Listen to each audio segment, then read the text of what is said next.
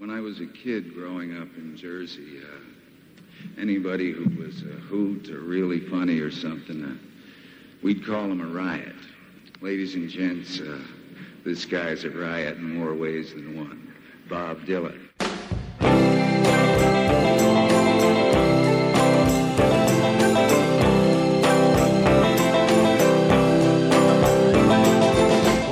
I try, oh, for so awfully long, and I just try to be.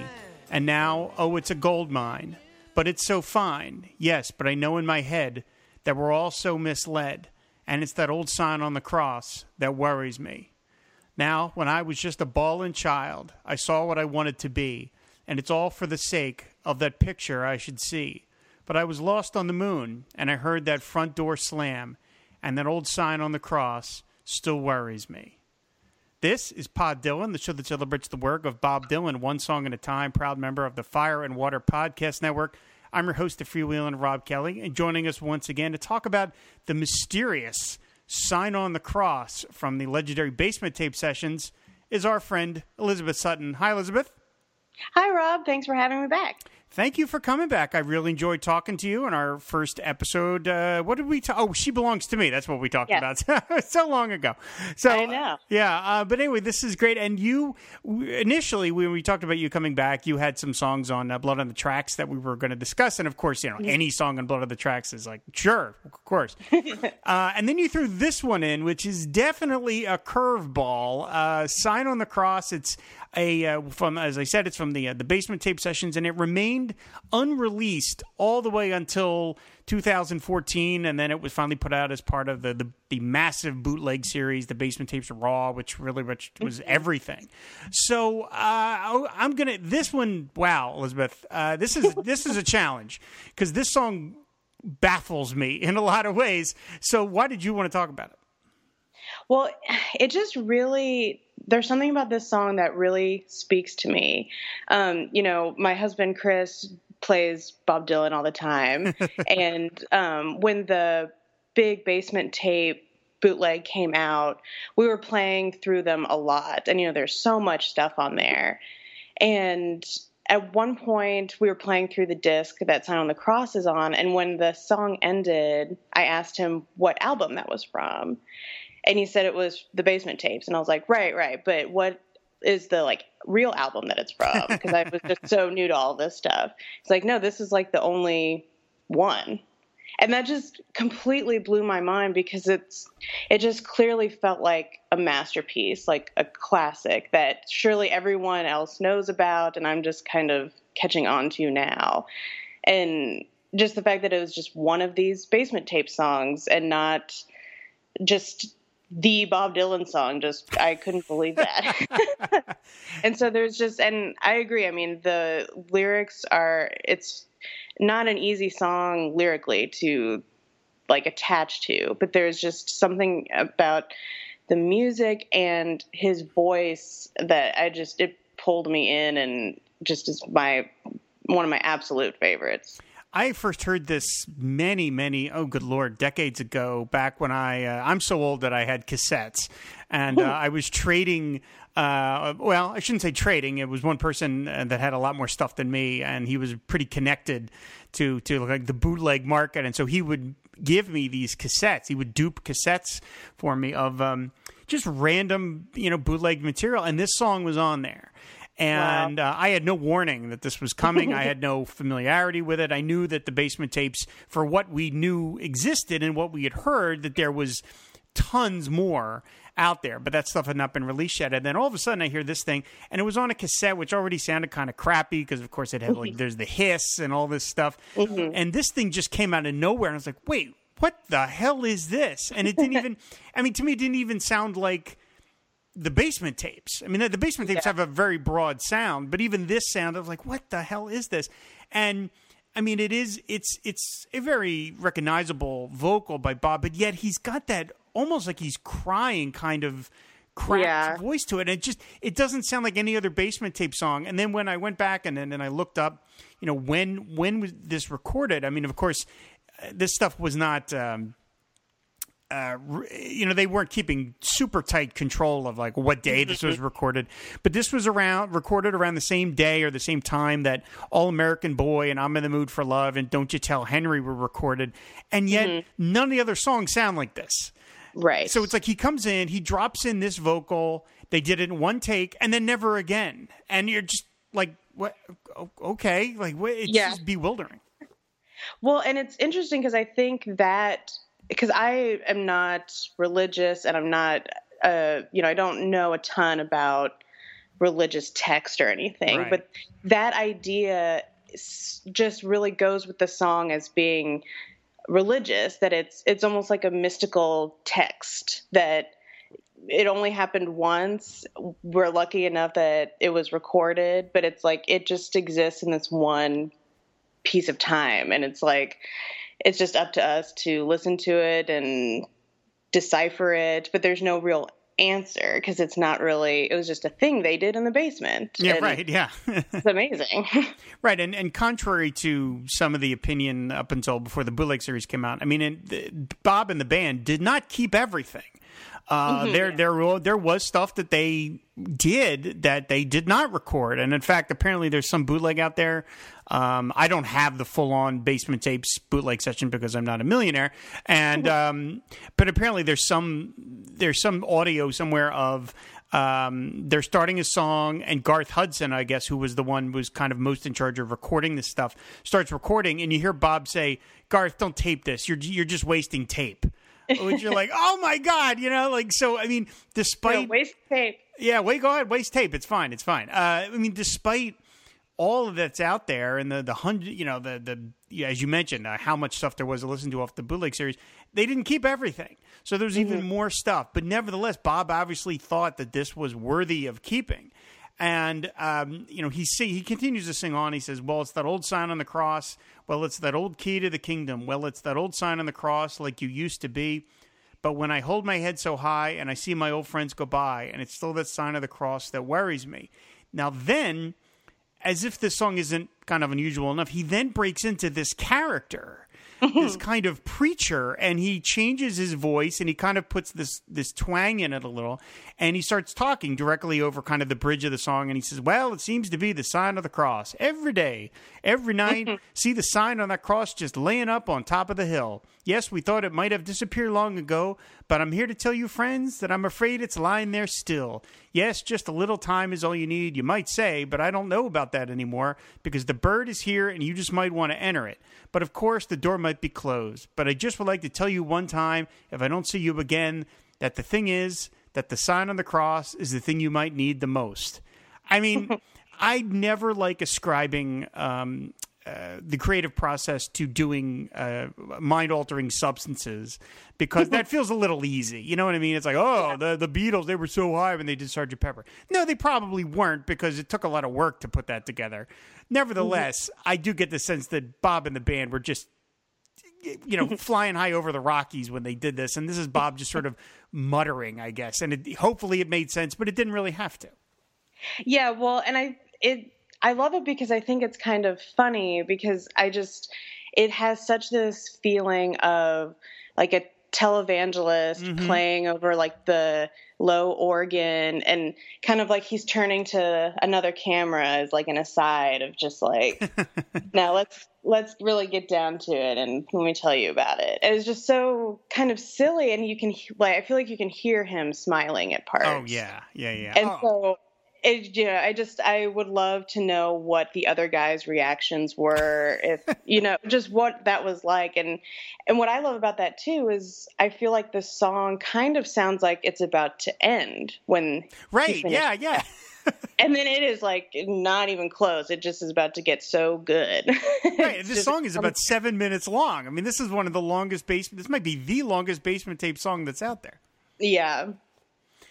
Yeah. I mean, you mentioned the televangelist, and I mean, I have not spent very much time watching that kind of nonsense, but I will say that that's an interesting observation, because if you do, I mean, the people that do those shows, they know how to get the most out of their audience, i.e. the money, and they do that thing where they will do kind of the broad, like the long shot of the guy as he's pacing. It's almost always a guy pacing back and forth and kind of doing and then when he wants to get serious, then it's like, okay, cut the camera too, and he leans in, and then it's like, I'm talking to you out there. I can heal your lumbago if you send me $20, and that's what that feels like. That's Bob. I love that idea. That it's Bob. Okay, camera two. All right, Bob. Now we're going to do this. I just might just say it's afraid I'm lying there still, and I tried my best to kind of like work my way into the song because I do love the performance. I think the performance is captivating, and I always feel a little insecure when I can't figure out. Not that, of course, we've spent over 100 episodes talking about. There is no one definition of any Bob Dylan song. Bob himself would argue that that's the case, but I for the longest time I had a hard time figuring it out at all. And then I did some research and I looked it up, and a couple of things I thought were pretty funny. First of all, when the Basement Tape series came out, and there's a lot of articles on Pitchfork and various other pop culture sites. There were almost every person reviewing this set said, "Oh, one of the highlights is this Sign on the Cross song." So I was like, okay, everybody really likes this one. And then that website I visit a lot by Tony Atwood, bobdylan.co.uk. He was like, look, I have no idea what this is about. I'm clueless. And so I didn't feel so bad. I was like, okay, I don't know. I don't know either. And people much smarter than me can't figure it out. So, all right, I can just enjoy it for what it is. Yeah, it gives you some more freedom because the whole feeling of the song feels, less produced than something that was on a record. And it just kind of has that free vibe that maybe he doesn't know what he's talking about either. It doesn't matter. Right. Yeah, after he drops out of the speechifying, he goes back and he says, yes, the sign on the cross is just a sign on the cross. Well, there is some on every chisel, and there is some in the championship too. Oh, and when your days are numbered and your nights are long, you might think you're weak, but I mean to say you're strong. Yes, you are. If that sign on the cross, if it begins to worry you, well, that's all right, because sing a song, and all your troubles will pass right on through.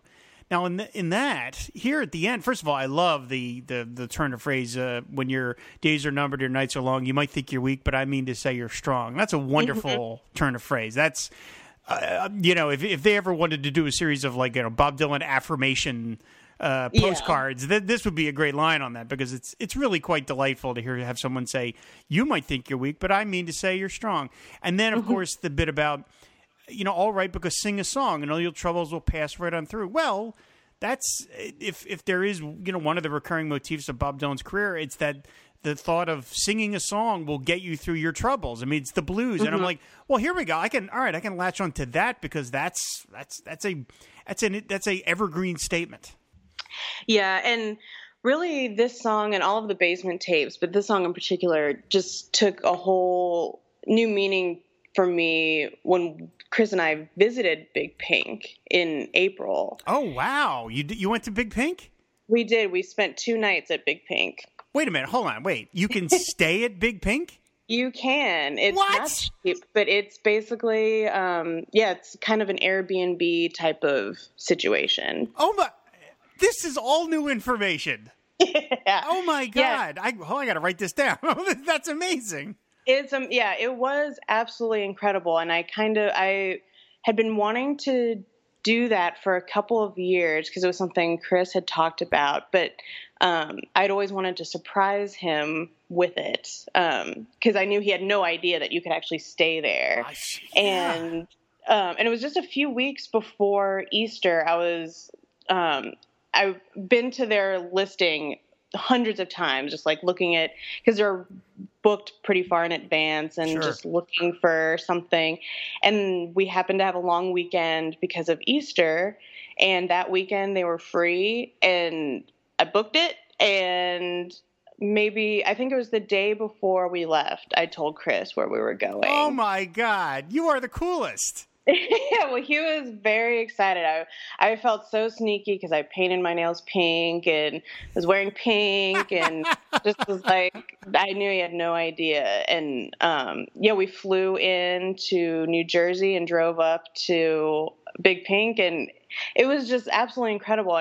I've been to New York City, but I'd never been to upstate New York or really anywhere close. And I mean, it was like being on a different planet. It was incredible. And I'm from New Orleans originally, and we live in Austin, Texas now.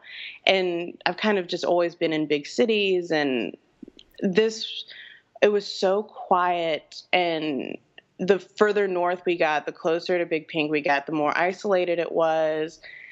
The landscape was incredible. I just felt like I was entering this new world. And when we drove up to Big Pink, it looks exactly like it always has. It looks like what you think it does. And I just felt like this must be what religion is like to religious people. I just felt like we were coming to this just sacred place. And the whole weekend, we made a massive, like, hundreds of song playlist of Bob and the band and Big Pink music, and just played it pretty much 24/7 the whole time. And just because the house is huge too, and so it was just the two of us, and just wandering around the rooms. And we got to spend time in the basement, and oh my God, it was just like, it was incredible. And the basement was even, it was even quieter, and it felt enclosed. And it was just like I was near tears. I felt like the whole time. It was incredible. Hey, everyone who's listening, Elizabeth did not tell me she did this. So this is all new for me. We're going to go back to talking about Sign on the Cross, but hold on. I have so many questions about this, because this is just amazing. Like, is it like a museum? Like, is there stuff that are there pictures or what? There's pictures. There's a lot of Elliot Landy signed originals around the house. Wow. Yeah, and because he still lives in the area. He lives like down the street, apparently. Jeez. Yeah, and so there's, and a lot of most of the books and magazines in the house are all about Bob. From various, like, there's old Rolling Stones with him on the cover, and a lot of the furniture is original, or they tried to get it of the same era if they didn't have the original. But the biggest thing that just like really moved me was when you first walk in, there's this big window that looks out, and with a huge table with a typewriter on it. And anytime you read anything about Big Pink, they talk about Bob going there in the morning and sitting at this big table in front of a big window and like just typing out a bunch of songs while smoked joints and drank coffee while the band slept. And I was just like, this is incredible, just sitting at this table, looking out this window. And it was really inspiring. And I felt like after, Don't Look Back, that whole tour era, and then the motorcycle accident, and then coming here, I could just really see how it would totally change his perspective and change the pace of everything. Yeah, I mean, for people who don't, I think anyone who's listening to this knows, but for younger people who may not, Woodstock was not Woodstock before Woodstock. Bob and the band, and also Dylan's manager, Albert Grossman, lived up there, and the point of it was to get away from everything. And the whole reason that they even held the Woodstock Festival where they did was to kind of get Bob to participate, because they were like, okay, we'll put it in his backyard. There's no way he's going to say no. Well, of course, they've learned that Bob Dylan can find many, many ways to say no to different things. That was I think it's even Robbie Robertson who was the quote that said, if it wasn't for Albert Grossman, they would be called like the Socrates generation or the Poughkeepsie generation or something, because it was all about his acts that lived up there. I think Crosby, Stills and Nash lived up there and things like that. So I had no idea that you could do that you could just rent Big Pink. That's extraordinary.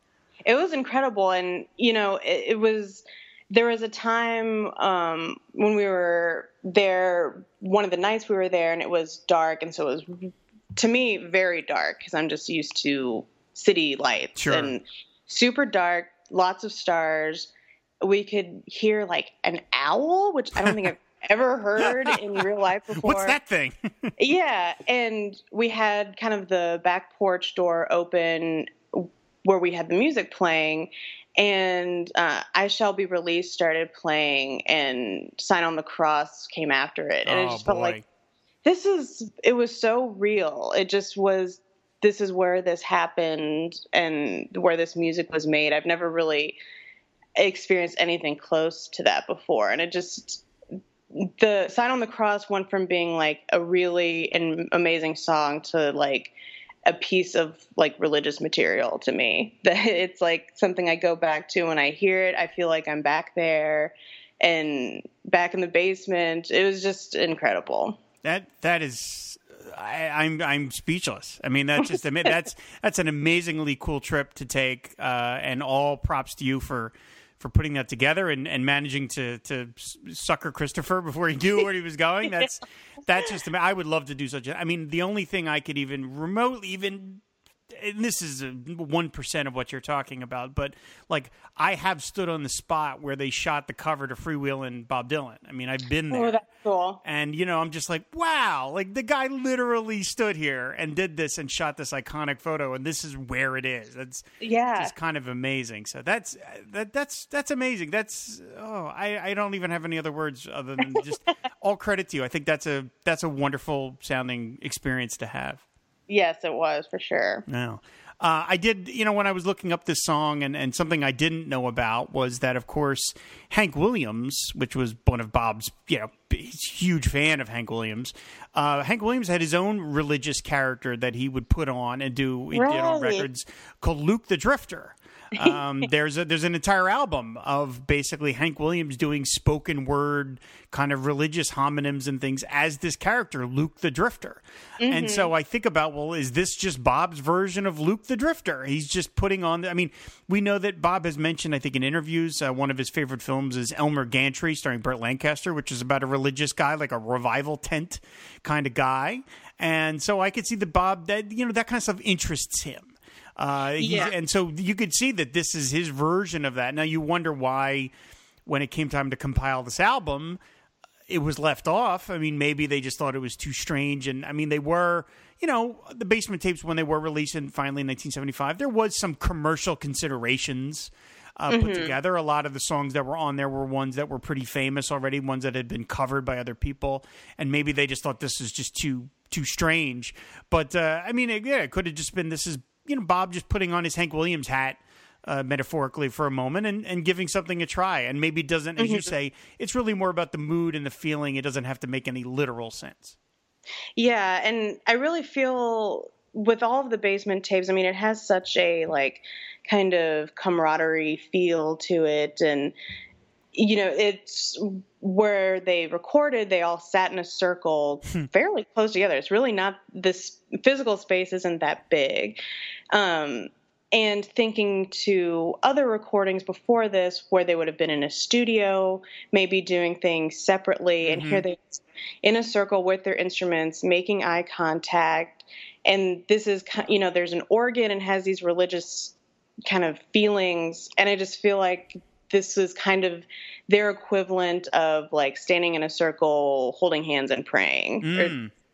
They're just communing with each other. I feel like with Bob smiling, I imagine there was some kind of, you know, not laughter necessarily, but they thought his voice was funny, or they were all just feeling it. And obviously, there is a part where you can kind of hear him say something in the background. Yes, and I've never been able to quite make it out.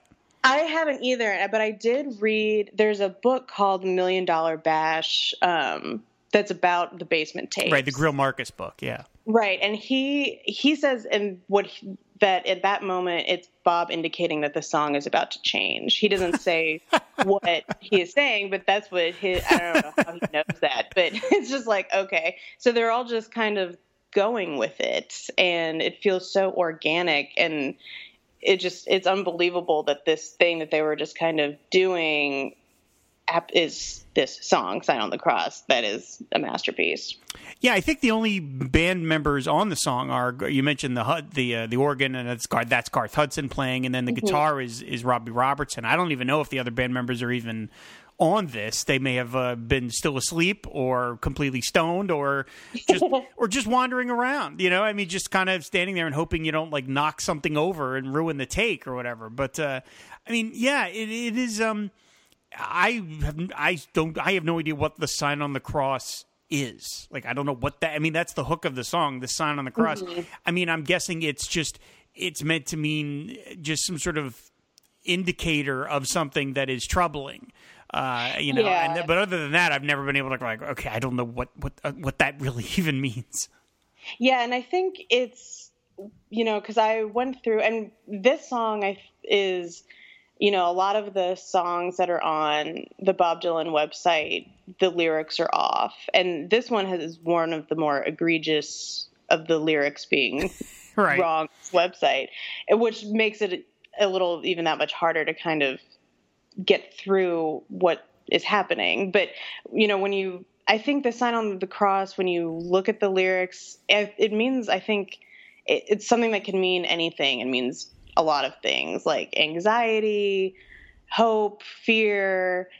It just kind of is this idea. And, I don't know why he chose sign on the cross to be this representation of things. But it's just kind of, I feel like it's a placeholder for different feelings and the unknown and just all kinds of things, whatever you want it to be, really. Yeah, I mean, you have to know that when you put the word cross in your song, it's going to immediately give it that religious, connotation. You can't help it. I mean, that's what else is. I mean, it doesn't necessarily mean to be a religious record, although we do know that I read that Bob had a relatively ornate book stand in either his house or Big Pink, and there was a big Bible that they just kept out, and so he was always referring to lines from the Bible and things like that. And so you mentioned the website. Yeah, I mean, it's no surprise to anybody, the song has been played 0 times live.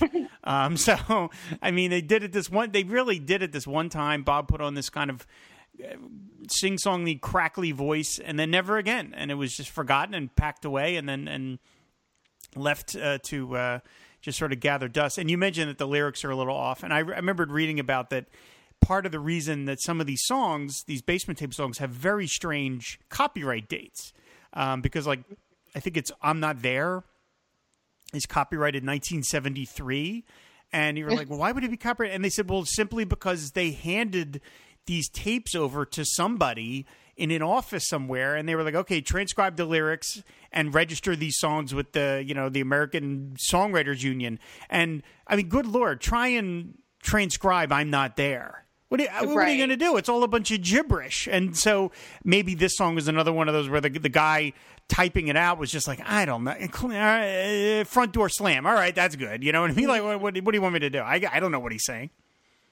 Yeah. Well, and it's I usually am kind of annoyed by that, but in the Basement Tape songs, I feel like that's part of it. It's like if Bob Dylan and the band didn't, think it was important enough to write down the exact lyrics and make sure it was documented, then I feel like I don't need to think it's right. That yeah. important. Right. Yeah. I'm hearing the song. That's what they did. And that's all there is. And that's fine. Because I just think it adds to the mysticism of it. And it's like a mystery that can never quite be solved. Yeah, I mean, that when I listened to the song, and I did some research on it, and they were talking about how that interstitial part where he's being the preacher is something you heard on a lot of quote unquote race records from the 20s, 30s, and 40s, which were records aimed exclusively at the African American market, and they didn't have such sophisticated terms going into market, but they were aimed at African Americans, made by African Americans. And when I did some cursory looking at race records, and it was sort of funny that the first race record I saw as a graphic on Google was by Ma Rainey, who, of course, is name checked in Tombstone Blues. So right. I mean, this is Bob.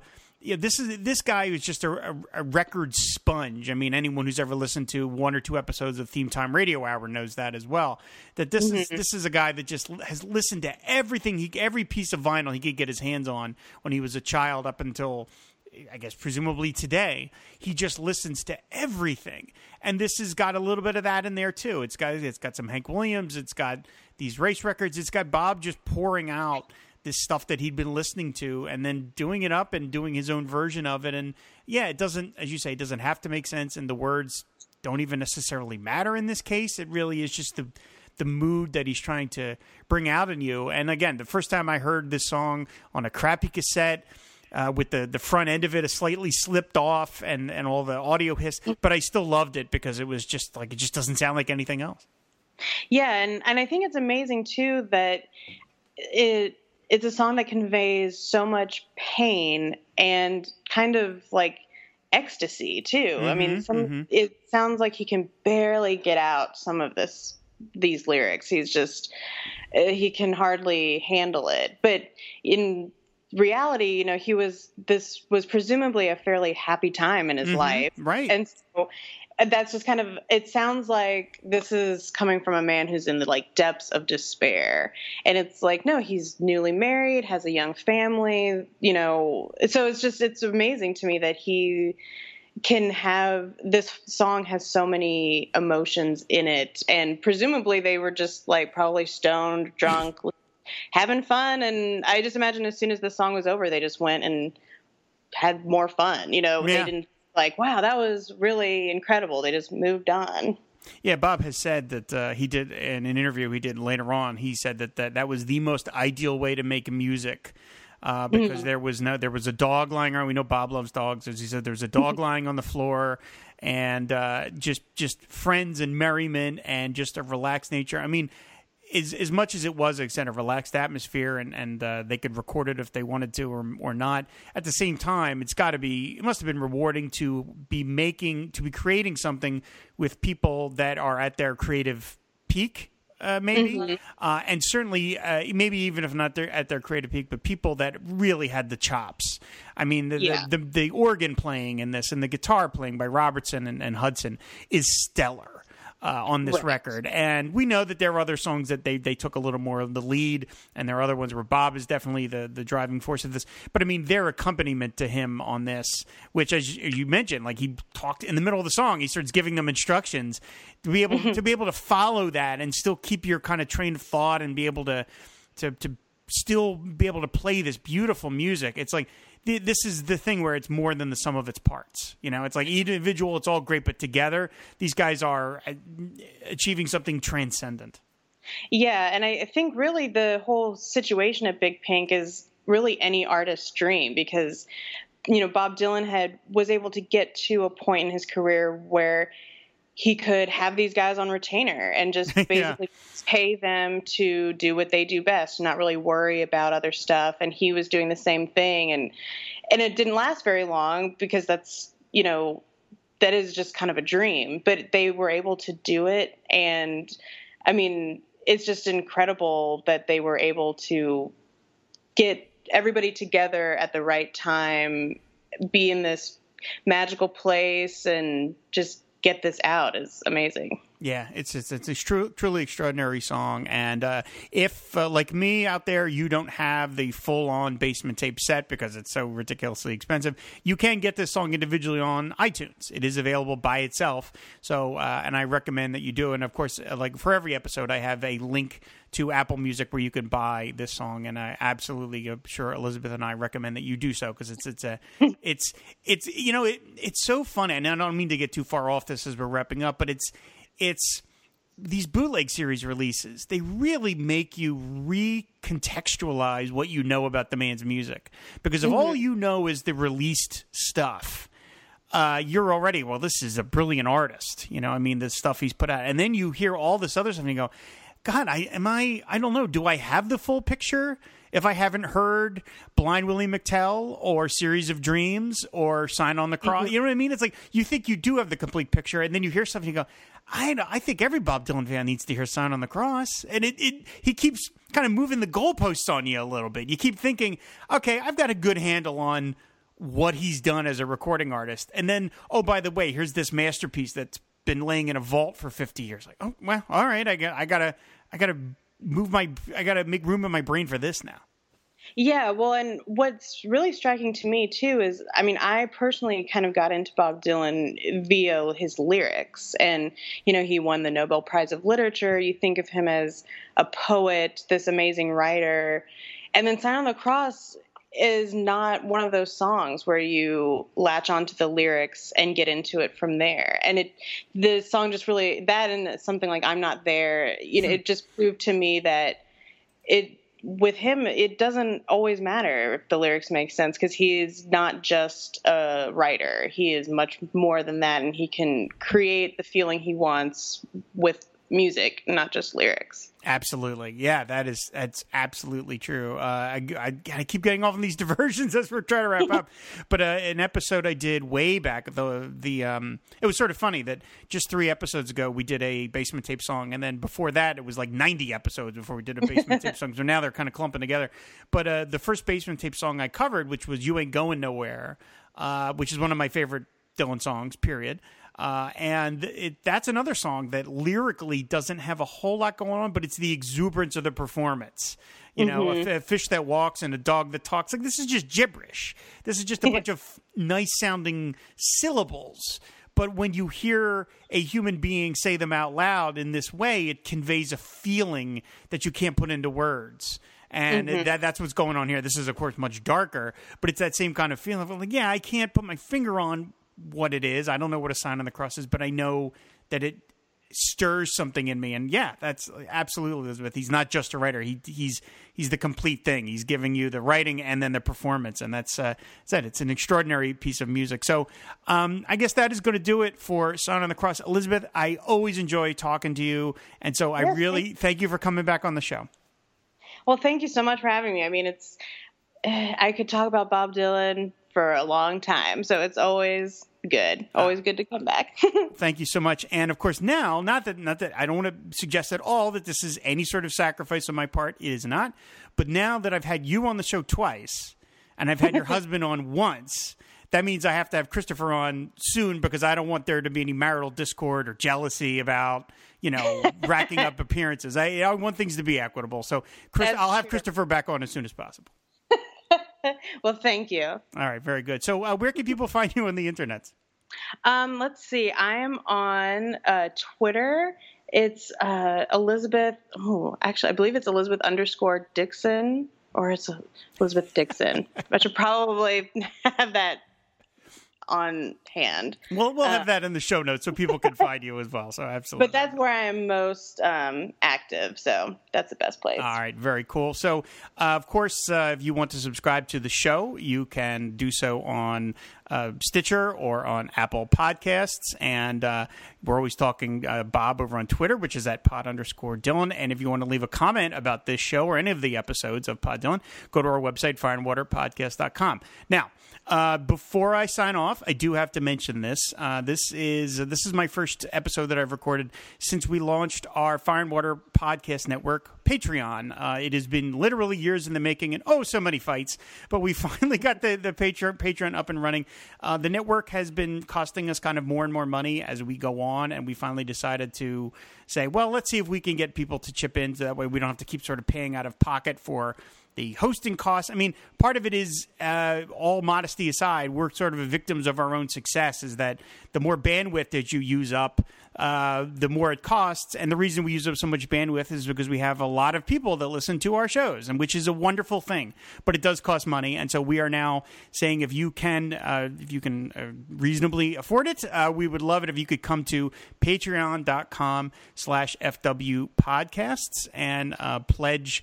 There's different levels that you can pledge. Sometimes you can get rewards. Sometimes it's just give us like $1 a month or something, just something to indicate that you value what we do and you want to contribute to it and you want to keep it going. And I know that I've looked at the numbers, and there is not a lot of crossover between Pod Dylan, the audience for Pod Dylan, and the rest of the network. Because other than my pal Ryan Daly's music show, most of the stuff is about comic books and movies, and there isn't just a whole lot of crossover there. But nevertheless, anyone who enjoys this show should know that there would be no Pod Dylan if not for the Fire and Water Podcast Network, because I had a place to put this show, and I had a supporter group of friends that were willing to kind of let me go further out in terms of what we kind of cover. And so if you enjoy Pod Dylan, I would really appreciate it if you would consider going to patreon.com/FWPodcasts and making a pledge, a monthly donation. That would really, really help. And for those of you who are worrying that, oh God, is he going to end every episode this way? Don't worry. The answer is yes. Yes, I am. So we'll have that link in the show notes. So once again, Elizabeth, thank you so much. I really enjoy talking to you, and that Big Pink trip is just extraordinary. It's just a wonderful thing. So that's awesome. So again, thanks everybody for listening, and until the next episode, we will see you later. Bye.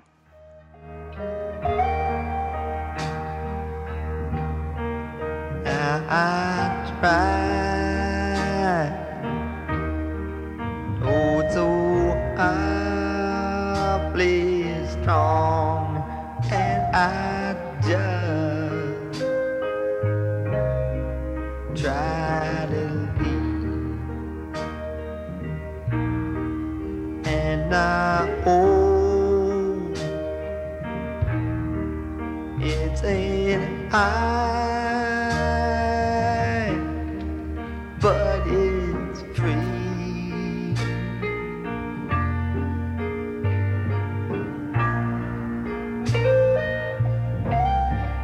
Best that I know in my head